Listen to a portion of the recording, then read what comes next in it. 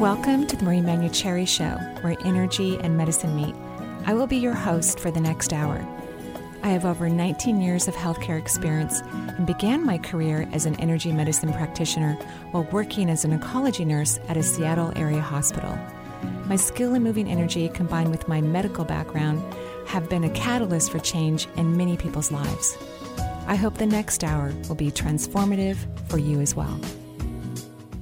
Good morning and welcome to the Marie Manuchehri Show. It is a lovely rainy day here in Seattle. And we say that lovely because we actually can see that the clouds are going to be breaking up by afternoon. It was even better 5 minutes before you walked in. There was a rainbow right outside. Oh, you missed the rainbow. I missed the rainbow. That's okay. And thank you again, Benny. I'm telling you, Benny is doing such an excellent job making sure that I get to the studio in a timely manner with less traffic. I don't know how you're doing that. Are you still bringing this up? I'm serious. I still have that much power? Yeah. Amazing.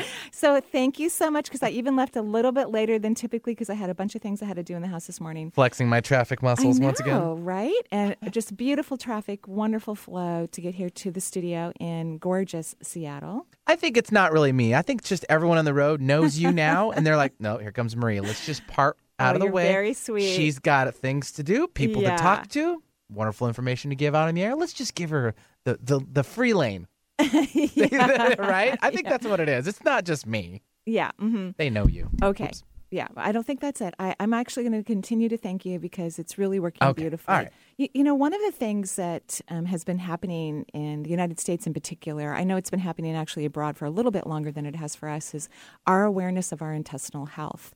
And we happen to live in one of the wonderful places in the U.S. because we're home to Bastyr University. So we have a lot of naturopathic knowledge throughout our communities because of all the physicians that have filtered into our healthcare system. And so we've known a lot about our intestinal health, although it is kind of a challenge maintaining that beautiful intestinal health with all the interesting choices we have in the world to eat and the incredible amount of stress that we have. One of my greatest joys is to interview people who I believe are on the leading edge of thought. And today is one of those days. I'm interviewing the author of Gut Bliss, Feel Light, Tight, and Bright, the Healthy Way. A 10-day plan to ban bloat, flush toxins, and dump your digestive baggage. Mm-hmm. Fantastic. And energetically, I believe the intestinal tract is really connected to our mental thinking because of the third layer of the auric field where all of our thoughts are housed. So stress and thoughts and relaxation and, of course, delicious food all play an excellent role in taking good care of our intestinal health. So I am our guest today is Robin Chutkan. Hopefully I'm saying that correctly. MD is one of the most recognized gastroenterologists working in America today with a BS from Yale and an MD from Columbia. She operates and teaches in the Department of Georgetown University Hospital for Gastroenterology. Sorry, my stumbling a little bit with my language. She has authored dozens of journal articles and book chapters. She has been a featured lecturer throughout the United States and internationally in Chile and Spain, Italy, France, and the Caribbean. Fluent in French and Spanish. Oh, lovely. And an avid snowboarder, marathon runner, and yoga practitioner.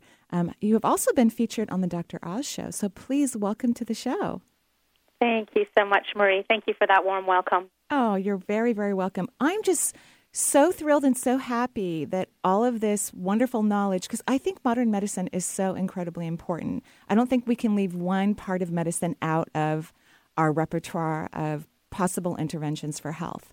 So when we have a highly educated MD who is passionate about medicine and her patients and caring for them, who is also educating all of us on things that we can do at home and to be wise and to reduce our stress, I'm just incredibly grateful. So thank you for your journey into discovering wonderful health and happiness for yourself, your family, and your patients. Thank you. And thank you for leading the way. Oh, of course. Yes. So I've been enjoying your book, but why don't you let our listeners know what stumbled, because what helped you to stumble into holistic health or a broader perception of nutrition when it comes to the intestinal tract? Because, unfortunately, there isn't a lot of nutrition taught in medical school. That's so true. And there certainly wasn't anywhere I went to medical school, and I went to a terrific medical school at Columbia.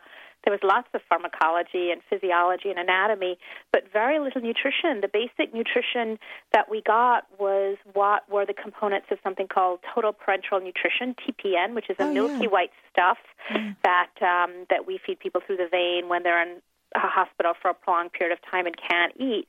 And that was sort of it. It was, now I look back now and I think, my goodness, it was so lacking. But I finished my training in New York and I joined the faculty at Georgetown in 1997. My area of expertise was inflammatory bowel disease, two diseases in particular, Crohn's disease and ulcerative colitis, which both, as you know, affect the intestines. And the teaching through medical school and residency and my GI specialty training was that it doesn't matter what you eat. You just need to take these drugs and this will heal the inflammation. And over time, I just began to reject that idea. And I saw, my eyes were really opened by the patients. I'm so grateful to all the wonderful patients I've seen over the years who have taught me so much. And patients started coming in and said, I've been on this diet, whether it was a grain-free diet, a vegan diet, whatever it was. The interesting thing was there wasn't sort of one magical diet, but there was one main theme. When they stopped eating processed carbohydrates, refined sugar, artificial sweeteners, some of these substances that really don't even meet the criteria of food. So they really cleaned up their diet, whether it was a sort of more animal protein-based paleo-type regimen or it was a gluten-free vegan regimen. They felt better, and their intestinal tracts looked better. I would do colonoscopy on them after they've been on a particular regimen, and the inflammation had melted away. So I was not initially a believer. I was like most other gastroenterologists who thought that, disease does just kind of fall from the sky into your lap, and there's a pharmaceutical remedy for it, and didn't really pay attention to diet. And really, through the patients showing me what could happen, what was possible through changing their diet as well as other aspects of their lifestyle, I really became a believer. And I think I occupy that space that so many consumers of healthcare today occupy, which is a space between conventional medicine and more homeopathic medicine. And I borrow from both sides. I still wear a white coat and have a prescription pad, although I hate to use it. But I'm certainly a believer in all kinds of alternative practices, whether it is yoga, guided meditation, visual imagery, energy work, whatever heals you without hurting you, I am a believer in. So it really has been a journey, and it's still ongoing in terms of figuring out the different tools in our armamentarium to help our patients achieve their best digestive health. And me, myself, in my own life, I'm always sort of going around and around. What should I eat? Should I try and be a raw vegan? What should it be? So I think for all of us, it is really a journey. Well, I think your patients are extremely blessed to have you. You picked an interesting specialty, not only GI, but the diseases that you enjoy treating. And I mean that because I can feel the joy in your voice. I can tell that when you look at the intestinal tract that you're in bliss. I can tell from your energy. Even if you're seeing a diseased intestinal tract, it's fascinating and interesting. And one of the things that I think when you choose a specialty that you have, like Crohn's and diverticulitis and all these very difficult diseases to treat, there's a huge emotional component related to them as well. And I can tell that you really, really listen to your patients, and that your patience for them is quite extraordinary.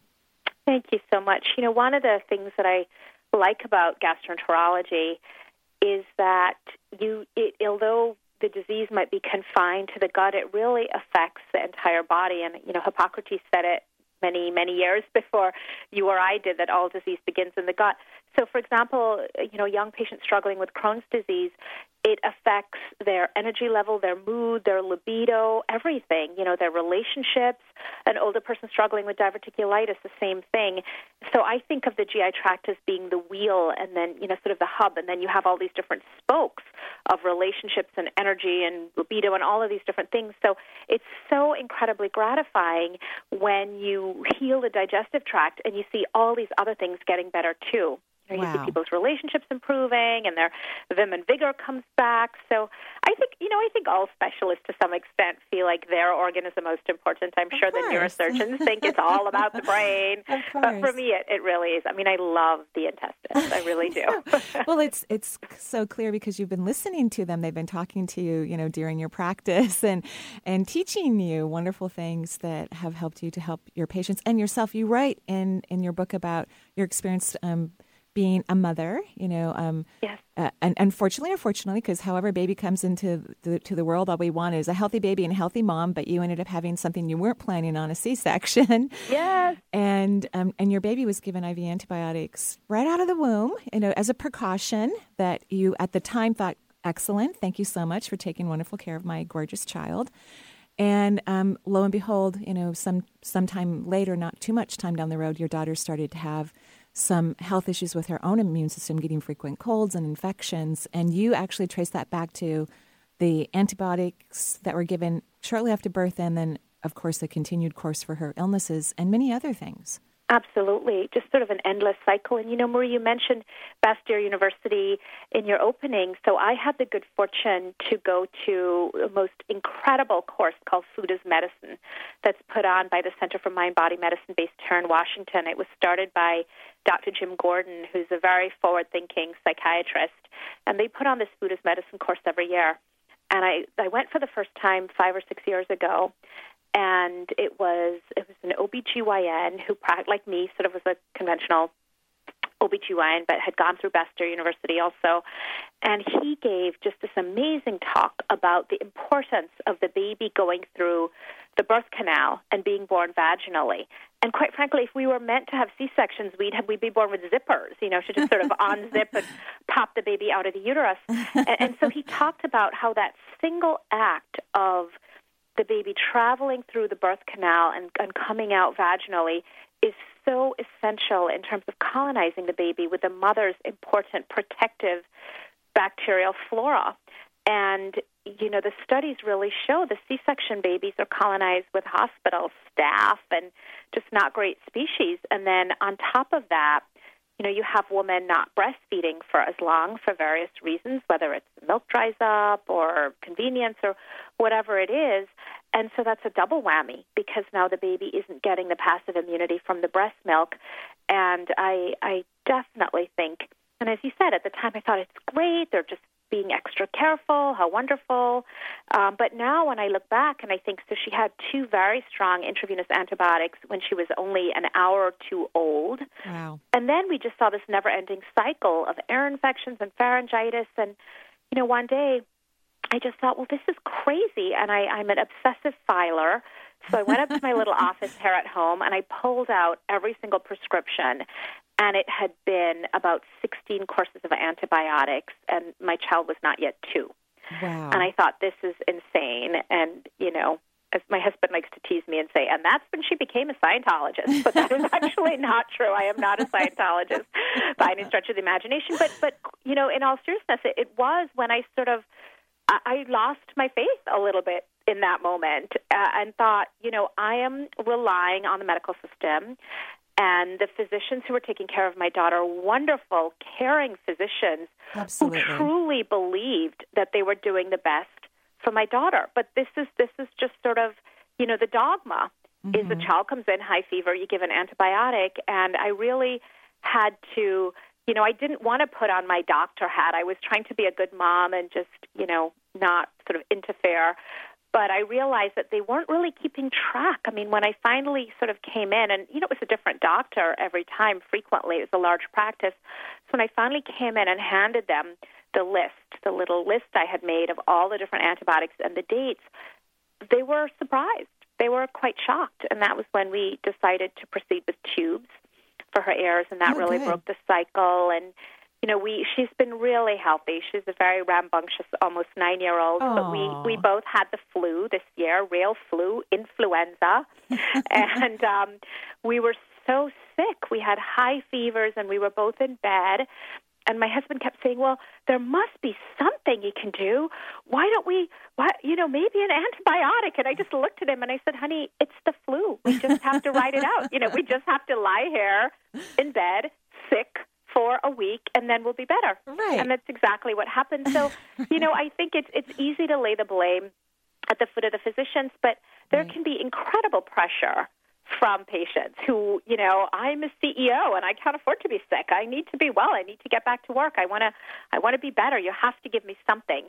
And the studies show, particularly in pediatrics, where you often have very anxious parents, the studies show that pediatricians are way more likely to prescribe an antibiotic when the parent expects it than when they don't. So one of the things that I'm really hoping will come out of Gut Bliss and as we spread the word is for patients and parents in particular to be more judicious in how they allow their children to be treated with antibiotics and to not push for them and to sometimes question them when they're given and say, do we really need to use this? What would happen if we didn't take this? And the answer to that is usually, well, you'll be sick for a day longer. That's usually the answer.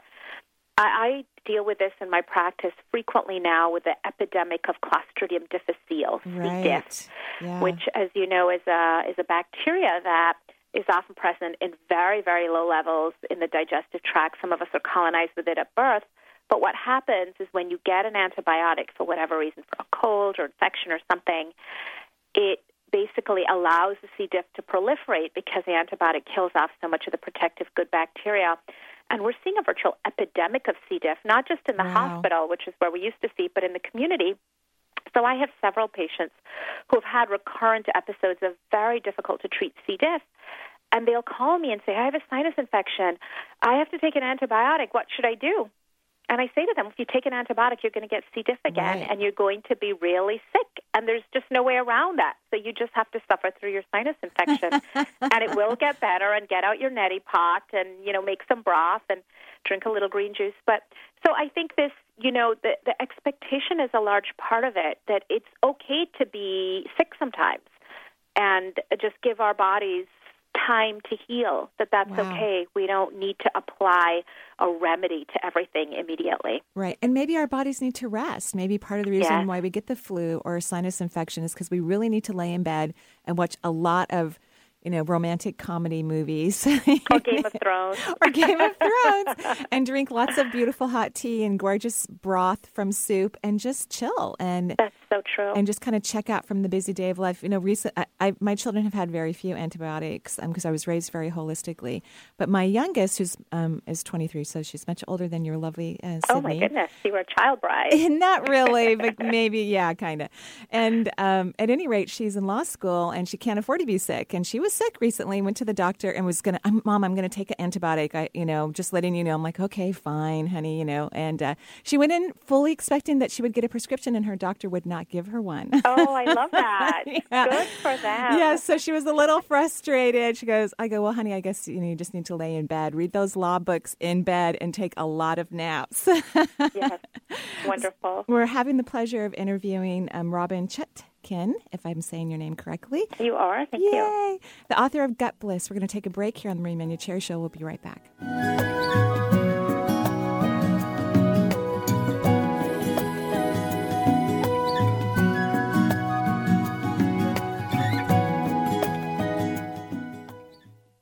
Marie is taking her Reiki workshop on the road this spring. Become a Reiki Master the weekend of March 21st through the 23rd in Phoenix, Arizona. This 2.5-day transformative workshop is open to all levels of experience and will certify you in Reiki 1, 2, and 3.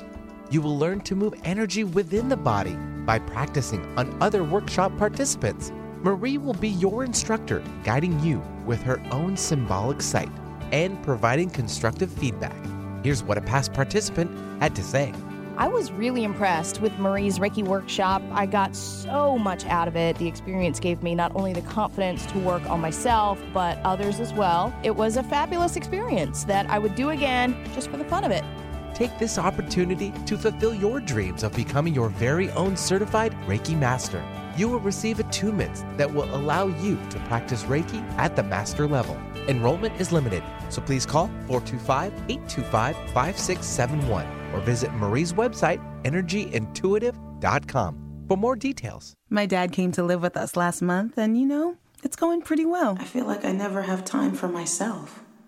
With him being around more, it really lets us catch up on things. His memory isn't what it used to be. We get up and we have coffee. He usually wakes up at 4:30. Then we go for a walk. He needs lots of my attention. I do need to keep an eye on his medications, though. That's important. Sometimes I feel like a pharmacist. I'd say John and the kids are adjusting pretty well. They honestly have no idea what I'm going through. It can be a little challenging. Help. But so far, so good. I could really use just a little help. For those dealing with the daily struggles of caring for a loved one, we hear you. That's why AARP created a community with experts and other caregivers for advice, tips, and support. Together, let's help each other better care for ourselves and the ones we love. Visit aarp.org/caregiving. A public service announcement brought to you by AARP and the Ad Council. On Friday, Mance and Mitchell welcome Amanda Owen with dynamic ideas for women on how to reclaim their half of the universe. On Saturday, Dina Marie lights up the airwaves with insights about the effect of past lives on our health and well-being today. Then Reverend Rhea Sunshine returns, kicking cosmic butt and taking names. She's also taking your calls, so be ready to tap into her psychic reservoir. Mance and Mitchell, Friday and Saturday mornings at 10, right here on Alternative Talk, AM 1150. Negativity and fear, two staples of talk radio. Well, we figured we'd try something different. Alternative Talk, 1150.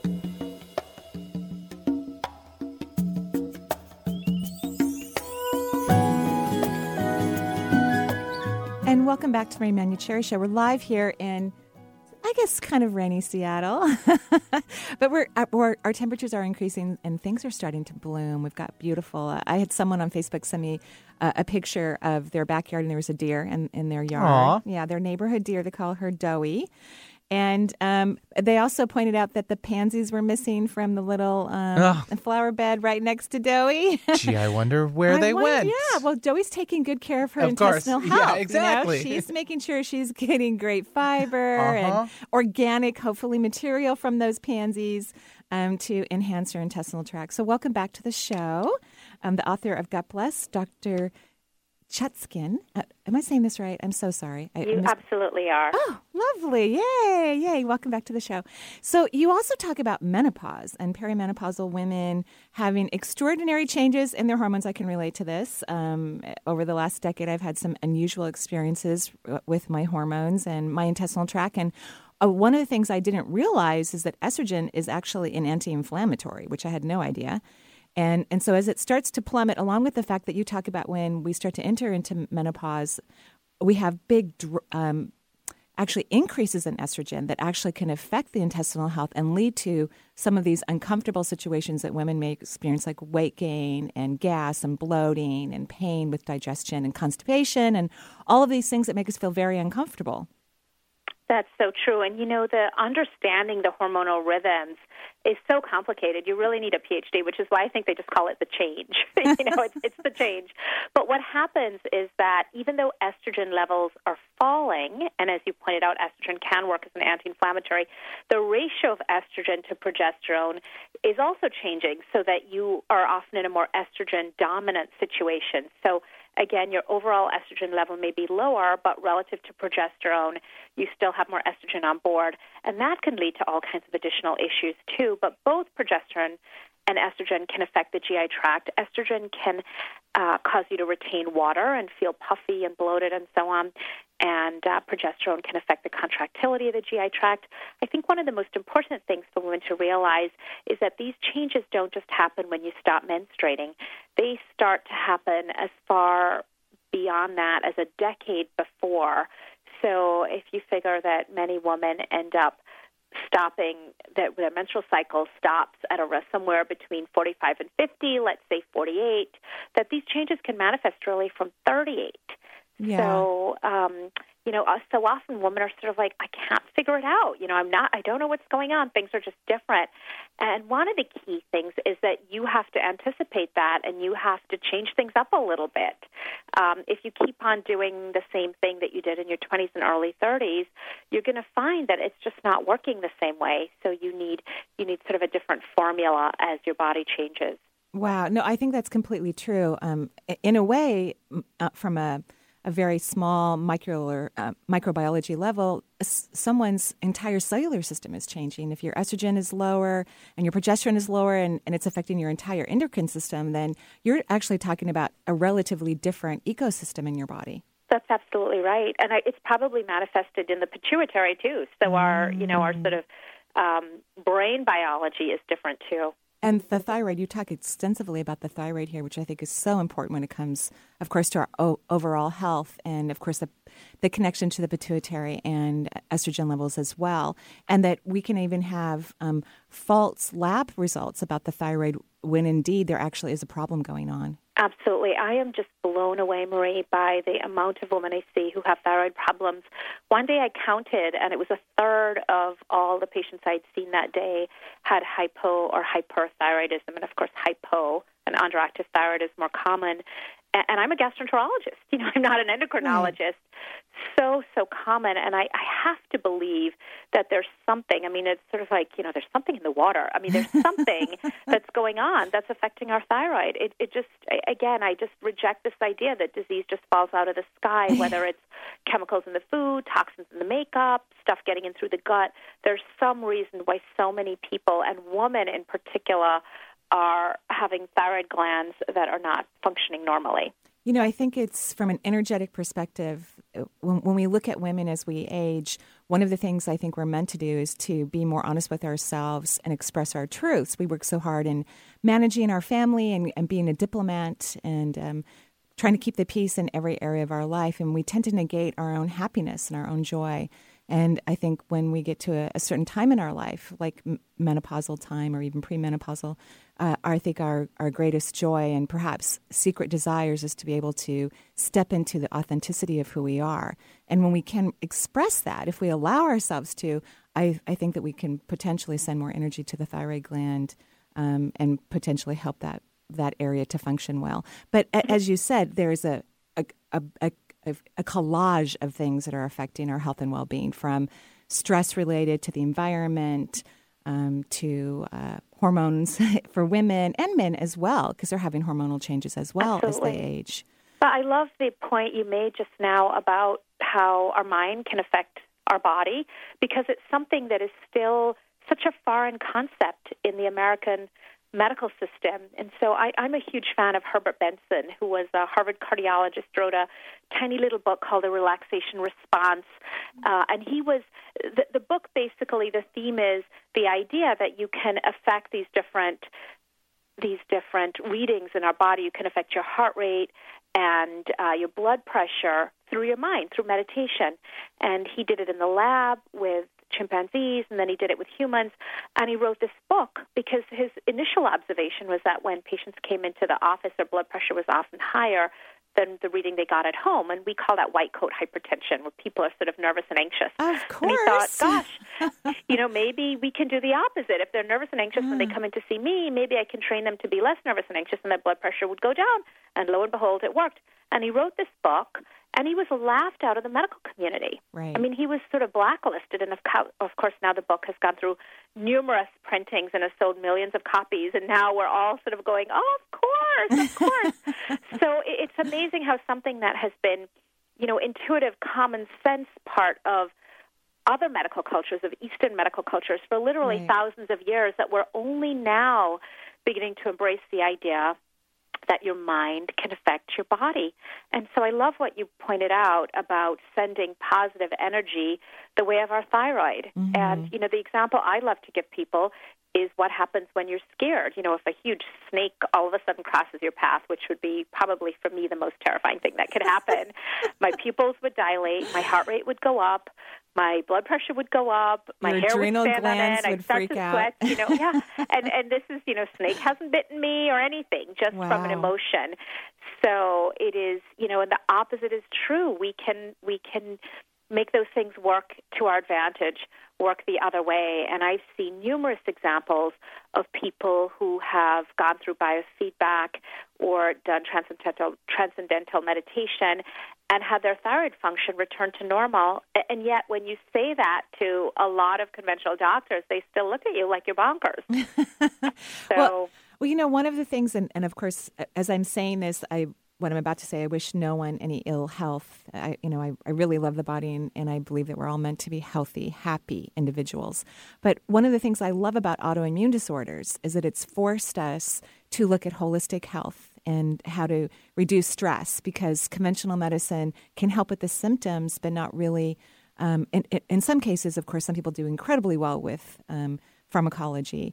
But for the most part, a lot of people don't do great in terms of recovering from an autoimmune disorder, something like Crohn's disease. It's a Band-Aid. Yeah. Yes, absolutely. Yeah. And I think that's the answer that we're in search of, is the why. Okay, we know what. We know you have Crohn's, so we know you have Graves' disease or you have lupus.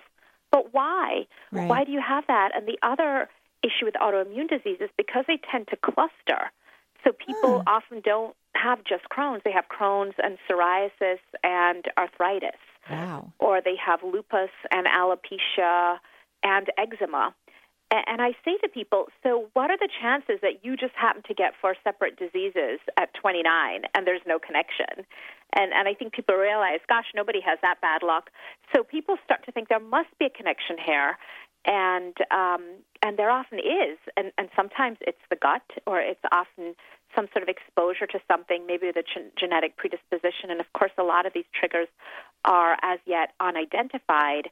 But I think people's wheels are starting to turn, and they're starting to say, there must be some common thread here for why my health is being affected this way. Yes, absolutely. And so one of the things that you do in your book, which I love things that don't take, I realize paying attention to our health is a lifelong divine, sacred quest. But you have a 10-day plan to ban bloat, flush toxins, and dump your digestive baggage. And in this 10-day plan, I love what you said for foods to avoid, that there's an acronym for them, SAD gas. SAD gas, yes. So, the plan, Marie, I have to tell you, the folks at Penguin could not have been more lovely to work with, and at my imprint, Gotham Avery.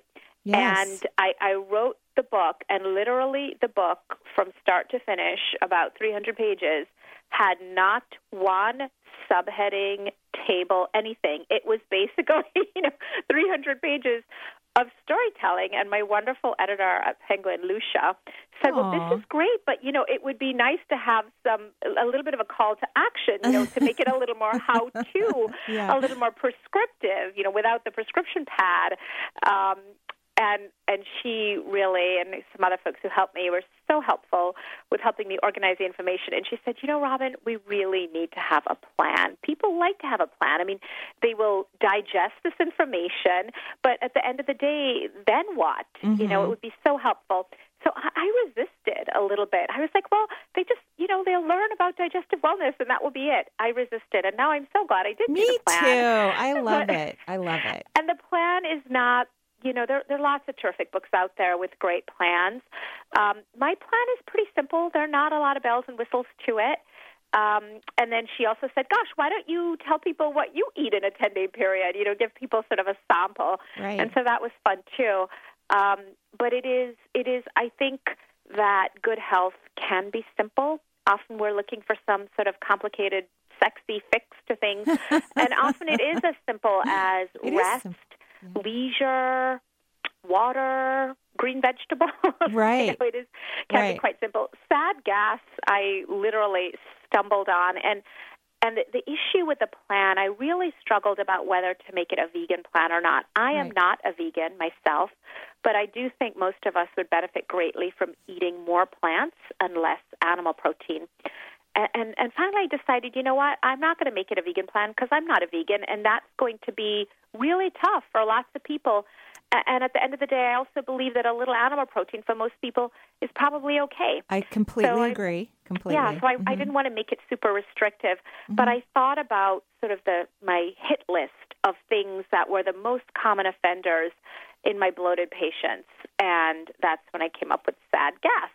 So the SAD part, soy, and this actually is a problem for a lot of my vegan patients.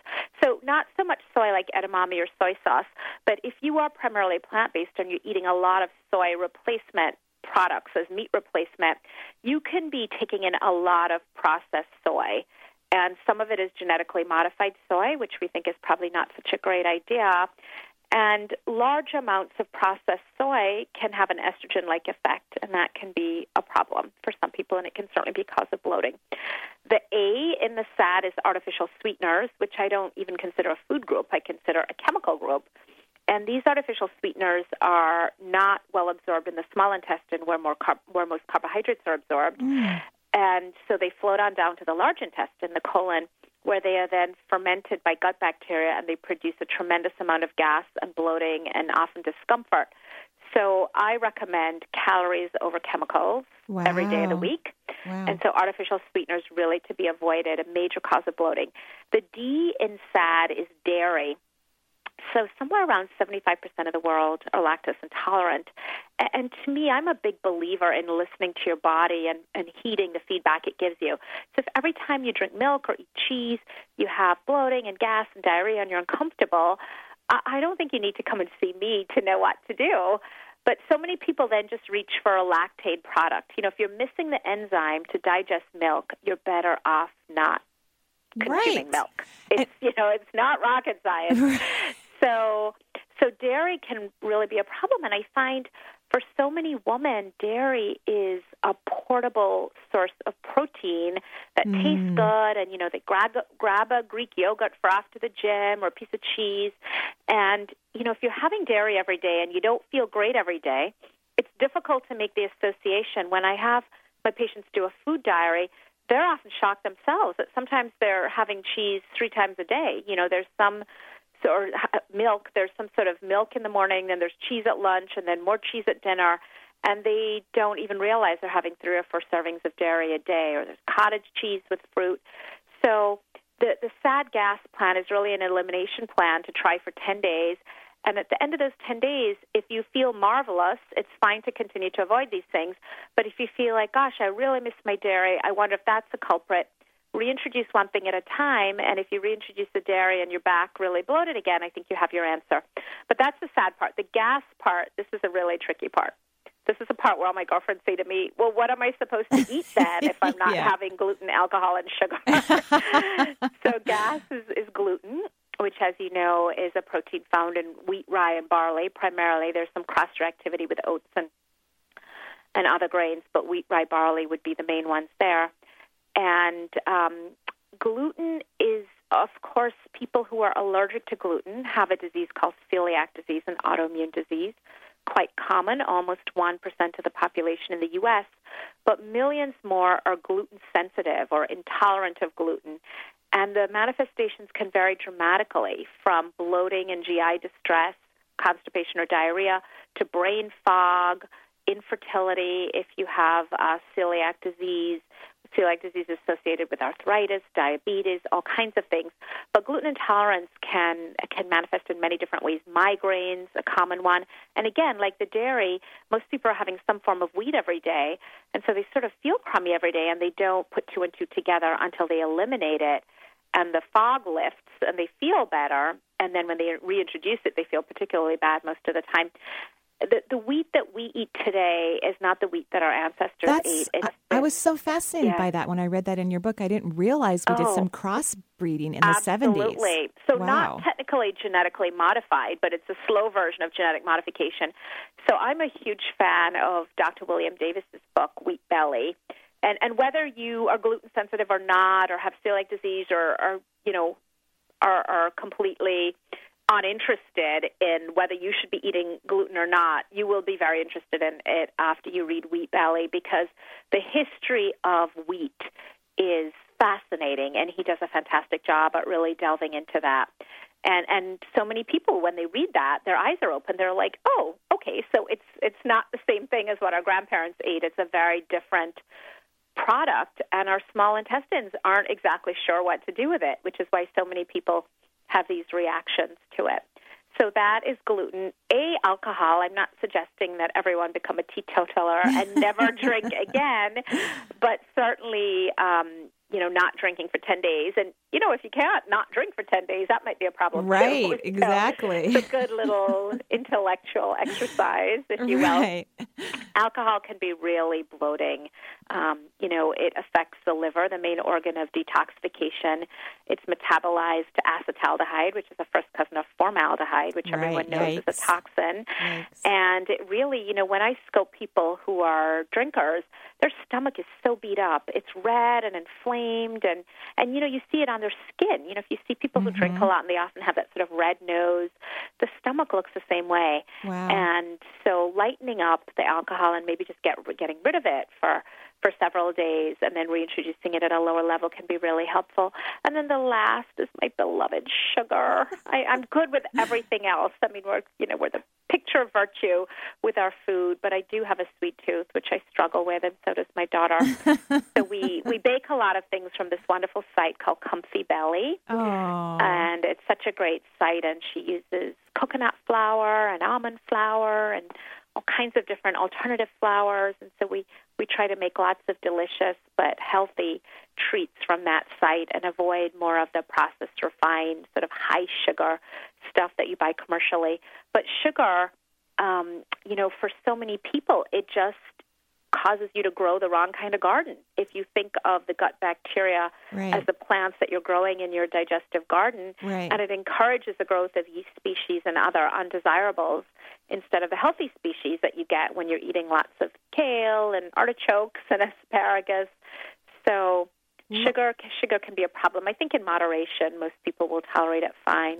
Well, and our sugar is bleached and it has chemicals in it. Yes, it's true. It's not really healthy for, any form of consumption. And I think, eating healthy sugars in very small quantities is wonderful. But, it's kind of in everything, kind of like how gluten's in everything. Yes, it's a filler in so many things, yeah. And so do you think that we've just kind of reached this really kind of tipping point collectively in the U.S., and I'm sure there's many areas globally, but I look at other cultures like European cultures where they eat more fresher foods and they don't probably have the same genetic wheat that we have, perhaps.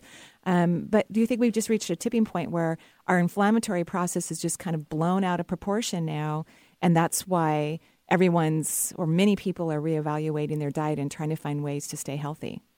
Absolutely, Marie. I think we have in many ways sold our souls for the sake of convenience.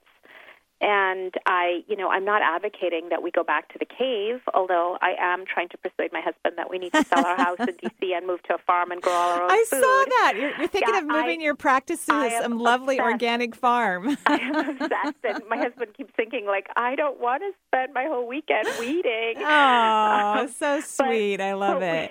We really, this whole idea of convenience is doing us in. And, again, I'm not suggesting that we spend our whole time cooking food, but you get out of it what you put in. If you take I think this whole concept of microwave food is so crazy. If you think about it, if you have ever seen an animal slaughtered, if you kill a chicken, that meat starts to rot in a couple hours. And so, you kill a chicken in March of 2014, and you put it in this little box, and you stick it in the freezer, and you pull it out 2 years later. I just think that's bizarre, and I just don't think it's such a good idea. It just cannot be a good idea to be eating a chicken from 2 years ago. And it's incredibly convenient, of course, to pop this thing out of the freezer and into the microwave and onto your plate. But we really have to think about, just have more common sense around that. I mean, we want to believe that these things are so convenient, and the label says that they're organic, natural, and they're this and they're that, and we want to believe. But I want people to have one eyebrow raised. we had a funny incident when my daughter, who's almost 9, a couple of years ago when she was 6 or 7, and it was around Halloween, and they were running a lot of these ads for the Man-Witch. The Man-Witch is apparently making a comeback, and they had this little kid dressed up like in a Man-Witch costume for Halloween, sort of like a burger, and the ad was saying, 2 servings of vegetables, and, it was ground beef with tomato sauce, was the Man-Witch, on bread, and my daughter looked at me and raised one eyebrow, and she said, "Nonsense." And I said, yeah, that's right. Now, she still would much rather, eat a cookie than kale most days, but at least she recognizes that this is nonsense. I want to thank you so much for coming on the show, Robin. You are amazing. It's so lovely to have you on the show, a highly educated physician who has learned about nutrition and health and combines it in her practice. And it was the founder of the Digestive Center for Women in Washington, D.C. So thank you so much. Your book is Gut Bliss. I hope that everybody runs out and gets it. It's so educational and very well written. Thank you again for coming on the show. I hope that you'll come back again. Thank you, Marie. It would be my pleasure. Thank you, Benny. That's lovely. And we'll be right back. We're going to take a break here on the Marie Manuchehri Show.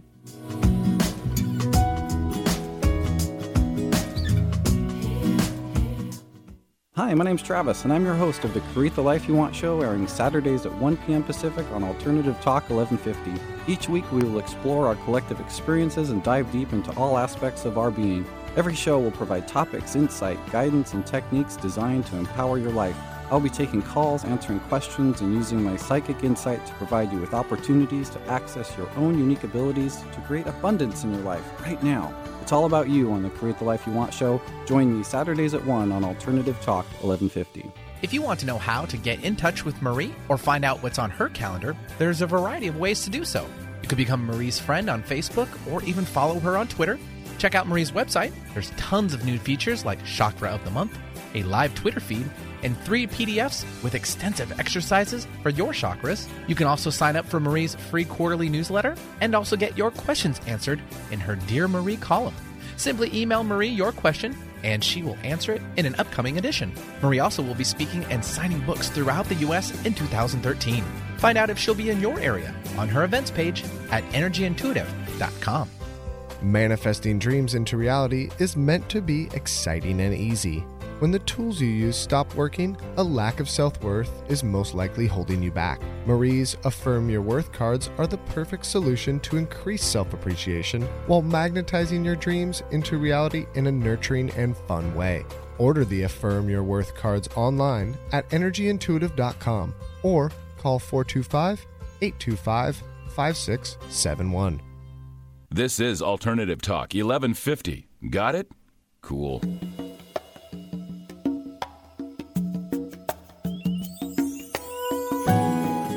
And welcome back to the Marie Manuchehri Show. We're live here in kind of sort of rainy Seattle. I always bring up the weather because it helps us to stay in the present moment. If you could just for a moment, wherever you are, if it's daylight or nighttime, if it's snowing, maybe it's a gorgeous 80 degrees wherever you are. If you could just look out the window or pull the curtains back, open up a door, and just connect to the present, that allows us to have a better responsibility with our energy system. It helps us to make excellent decisions when we're present, and it connects you in a superb way to your natural intuition.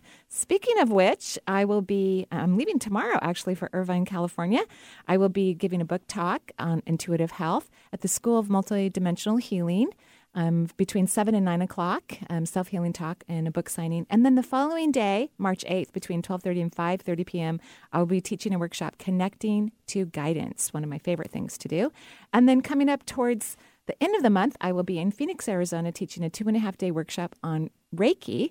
So March 21st through the 23rd, you can go to energyintuitive.com, click the events page. You can find out where I'm going to be hanging out and what I'm going to be teaching. I'm also going to be heading to New York. At the very end of May, I will be in Omega from May 30th through June 1st.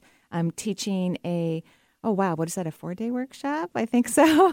No, I'm just saying that because I'm looking at Alyssa, because she reminds me of all the things that I'm doing. But a beautiful workshop on healing your body intuitively. I'm super excited. If you live on the East Coast and if you've been to Omega or you've never been, which I have not been, I've heard it's a beautiful and amazing facility. You can go to omega.com and check out their information, actually omega.org, or you can go to energyintuitive.com and find out all about the places that I'll be at. We have a caller who's been waiting. So patiently, and she has a question, so I would love to answer that for her to the best of my ability. Yep, let's bring on Maura, and she is calling in from New Hampshire. Maura, welcome to the Marie Manuchehri Show. What's going on?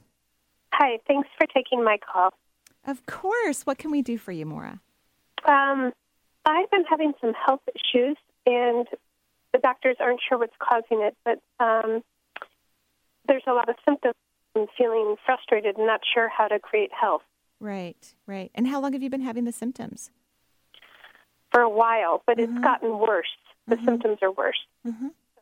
Several months, but in the past few weeks, it's they've become paralyzing. And paralyzing in what way? Just affecting. I have 3 daughters, and trying to get up and function. Makes it very hard. Right. Well, I drew out your energy as you're talking, by the way, and there's a couple of things going on. One of them is that you're terrified. Did you know that? Yeah. Yes. Yeah, you're off the charts, scared to pieces that something horrible is going to happen to you or is happening to you and that you're not going to function. You're just terrified. And literally what I picked up on, because actually I think that's amazingly right on. It's my job. It's my job. One of the things I picked up on right away when I drew out your energy, not that there isn't something going on, but overall I actually think you're healthy. That's how I feel. Yeah, because I drew out your energy system, and there's a way I can look at the chakras. Not that there isn't some things I want you to do or some things that I want you to shift, but what I saw, so overall I think you're healthy, which is good. It doesn't mean that there aren't things to do, but then I immediately saw some previous lifetimes, and I'm seeing 2 of them. One is actually more glaring than the other one. And so in 2 previous lifetimes, and this is why this is important when we look at health, well-being, love, happiness, wealth, all of that, is when there's something that pushes all of our buttons or scares the heck out of us or follows us in life in terms of something difficult. And this hasn't been following you in life, in my mind, but something pushed your buttons regarding it. And now you're in this terror, this absolute, complete terror of being paralyzed, like physically paralyzed, even though you're not paralyzed at all. But even and that's the word you described. So in this previous lifetime, you actually lived during a time period where people got very, very ill and had long difficulties, whether there was a famine or there was some disease like polio, but polio is a fairly contemporary. I mean, it doesn't happen anymore, but it's not that long ago. And most souls wait about 100 years before they incarnate. So I don't think it's polio. But there was some horrific disease, or maybe it was genetic in the family, or maybe it was a disease before it was ever diagnosed. Like we had a lot of babies die of CF before it was ever diagnosed, or maybe even diabetes before it was diagnosed. So you have this fear because you were born in a family that had a genetic health issue, and lots of family members died. And so whenever an illness is knocking on your door, even just a cold or the flu, you freak out. And so now you have something mysteriously happening, and you don't know what's wrong with you. And thankfully, the doctors don't know either. I always tell my patients that I see a lot of people who have, immune disorders or something going on, and it's not diagnosable because it hasn't manifested in the physical. I always tell them, yay, this is a good thing. So because it hasn't manifested in the physical. So here's the thing. I want you to work on your fear. You've had this fear.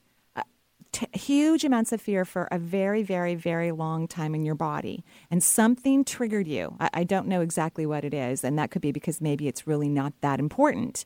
What's important is that your buttons have been pushed and your body is cycling in a very high level of stress. Very high level of stress. And that's not good for the body. That could potentially bring on something, that high level of stress. So here's what I want you to do. I would love for you every single day, maybe first thing in the morning, maybe before you go to bed, maybe multiple times a day. I would love for you to close your eyes, get very quiet somewhere. And it's not really a meditation, but I want you to repeat a phrase silently or out loud. And the phrase is, I am safe. I am safe. Because we need to get your whole beautiful system to relax and calm down so you can start to believe the truth that you're perfectly fine, in my mind. And not that there aren't a few little things going on, but I don't believe anything horrifically serious. And then I would love for you to do some tapping. I'm going to have Alyssa send you a link to Brad Yates. He's my favorite tapper. It's EFT, Emotional Freedom Technique. He has hundreds of videos on his website. This will be about releasing fear and worry. So stay on the line because she's going to get your email contact information and send you a video. So what do you feel about what we're talking about right now?